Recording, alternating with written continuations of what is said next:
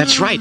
Because what's coming out now with those dandy food riots, Christmas riots in Poland. The dandy food riots. Dandy food riots. Yeah. Well, they raised the prices on all the dandy food over there. See, like all of the what do you call them? Luxury items like meat and potatoes and rice and things like that.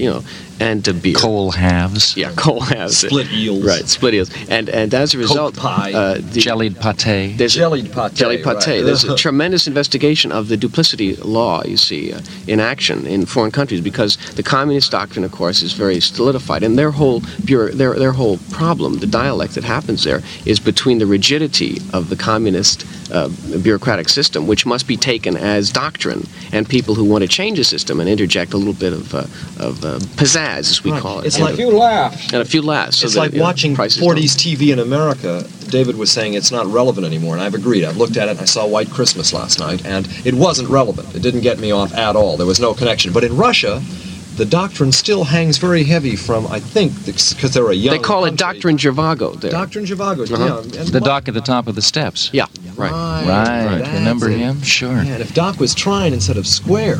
Do you know what's the current word in Hollywood? No. Yeah. Anybody been in Hollywood lately? I was in Hollywood the other day. What do you mean by word? And right on the street corner down there at Hollywood and Vine, this cat walked up to me and he said, in Hollywood these days, in the new mod a go-go Hollywood, relevance is out. You're a real George, Mr. Agent. The word is out. George Agent. What's the relevance?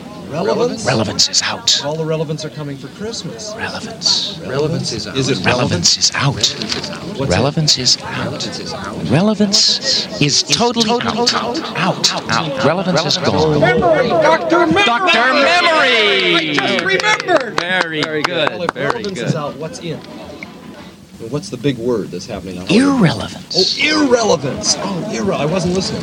See, I was saying is it talk right? with Phil. That's right. And you whispered it using your radio knowledge. That was a radio technique. See, you guys, I don't have to explain this to the fans, you don't have any earphones, so you right. really can't hear anything intimate that I say. It's kind of like having the lonely You end. don't have any earphones. Oh, Right. yes. Peter's earphones aren't working again this week. That's right. Phone us! I have a... Nobody owns us. That's why we can say anything we want. I have money riding on Please, go ahead. Let's read some Oh, yes, some this letters. is mail. Mail time. Go ahead. Letter time. This is a letter. Dear Phil Ostman, I have a wager in the balance. Please say over your next radio show if one of the characters you play is Donald Hornababy or Donald Hornabaggy. 50 cents is riding on your answer. If you don't answer, I'll switch my allegiance to Peter Brinkman, even though I don't like Jews. Thank you, Dan Fuhrer. No, Fuhring. Don Fuhring. Fuhring. Don Fuhring. Yeah, that's his confusion. If by Donald Hornabaggy or Hornababy you mean... Yes. Mm-hmm.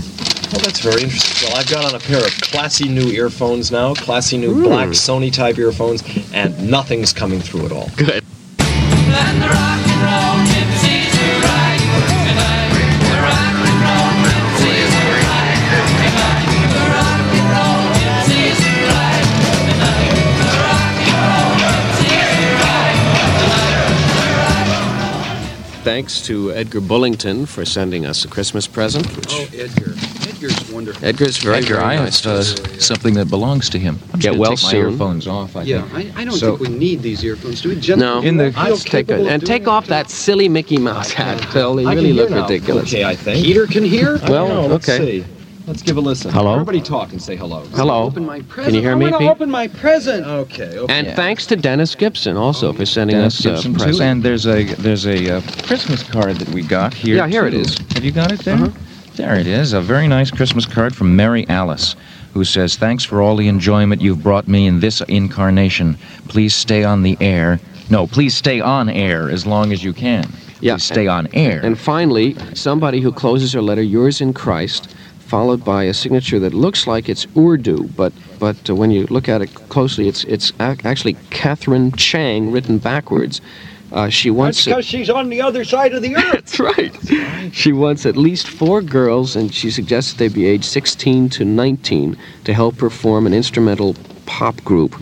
Her address is The Heatles, Box 72, Kuala Belait, Brunei. That's in Borneo. Oh, that's wonderful. We got any other mail? We got presents. Yeah, well, Presents.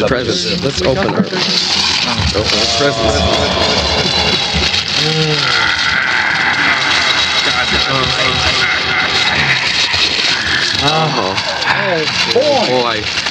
Oh boy! Look what I got. National Geographic magazine, July 1943, and on the front cover of it is this big American flag. Well, you know, I got one for July 1942, and there's an American flag on mine, too. Oh, that's incredible. This is all from Bill McIntyre. Thanks, Our Bill. producer. Our producer. I got the National Dream Book. The National The National Dream Book. And I got The Charm of Fine Manners by Mrs. Helen E. Starrett, and it says, it's a series of letters to a daughter, to my own daughters, all about behavior and manners and menstruation. Giant eggs in a steel basket. 8 blimps nest by night in Lakehurst Hangar. Many an American soldier and sailor has been getting acquainted with New Caledonia, big cigar-shaped free French island whose name sounds strangely Scottish. To dream of gathering white roses is a most inauspicious omen to young wives, as it predicts disappointment as to maternity, while should they be red ones, it will bring to the mansion joy, pleasure, and a dog baying. Like criminals in a patrol wagon, Japanese prisoners on a transport hide their faces. Should a man... Or does that... I think I was about a millisecond ahead of you. Do you I wanna think run you it were. back? No. Shall we run it back? Let's see. Well, you were ahead of me. No question about Okay, that. well then I'll give the nod to you. Oh, Phil, that's really nice. Side of court is yours. I'll take this direction. All right. Ready? Serve.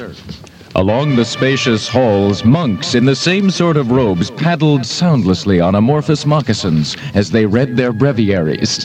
Should a man dream that he has hair as long as that of a woman, it signifies cowardice, effeminacy, and physical weakness. It is, moreover, a sign that the dreamer will be deceived by an artful woman. If hairspray made you bald, I would spray it on my legs and under my arms.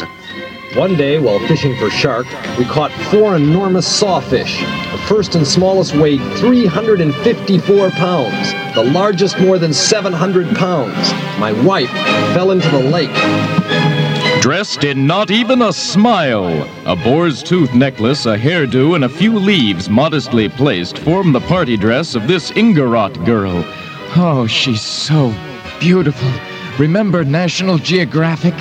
Remember all the girls in the National Geographic? Faster and faster, the ships go down the ways in the wartime shipbuilding program. From sunny California to the coast of Maine, workers have learned that the pause that refreshes helps everybody do more work and better work. Have some Coke, says a hard-working shipbuilder to his mates. Have a Coke! How are things going? Friendly in Newfoundland. Well, that's a wonderful present. A nice trip. Thank you, Bill. Lovely. The National Dream Book. Well, the solstice is over, friends. As you know, we're into 1971. And it's a brand new, wonderful year, and we look forward to a lot of wonderful, happy things. Phil, you made a prediction in the car coming over today that I thought the young men here at the conference would like to take up. Phil feels that the basic fight of the 1970s will be between those who wish to control the army to kill the nips and those who wish to control the army to kill pollution. In other words, the army of ecology versus the traditional military army. It seems to be an interesting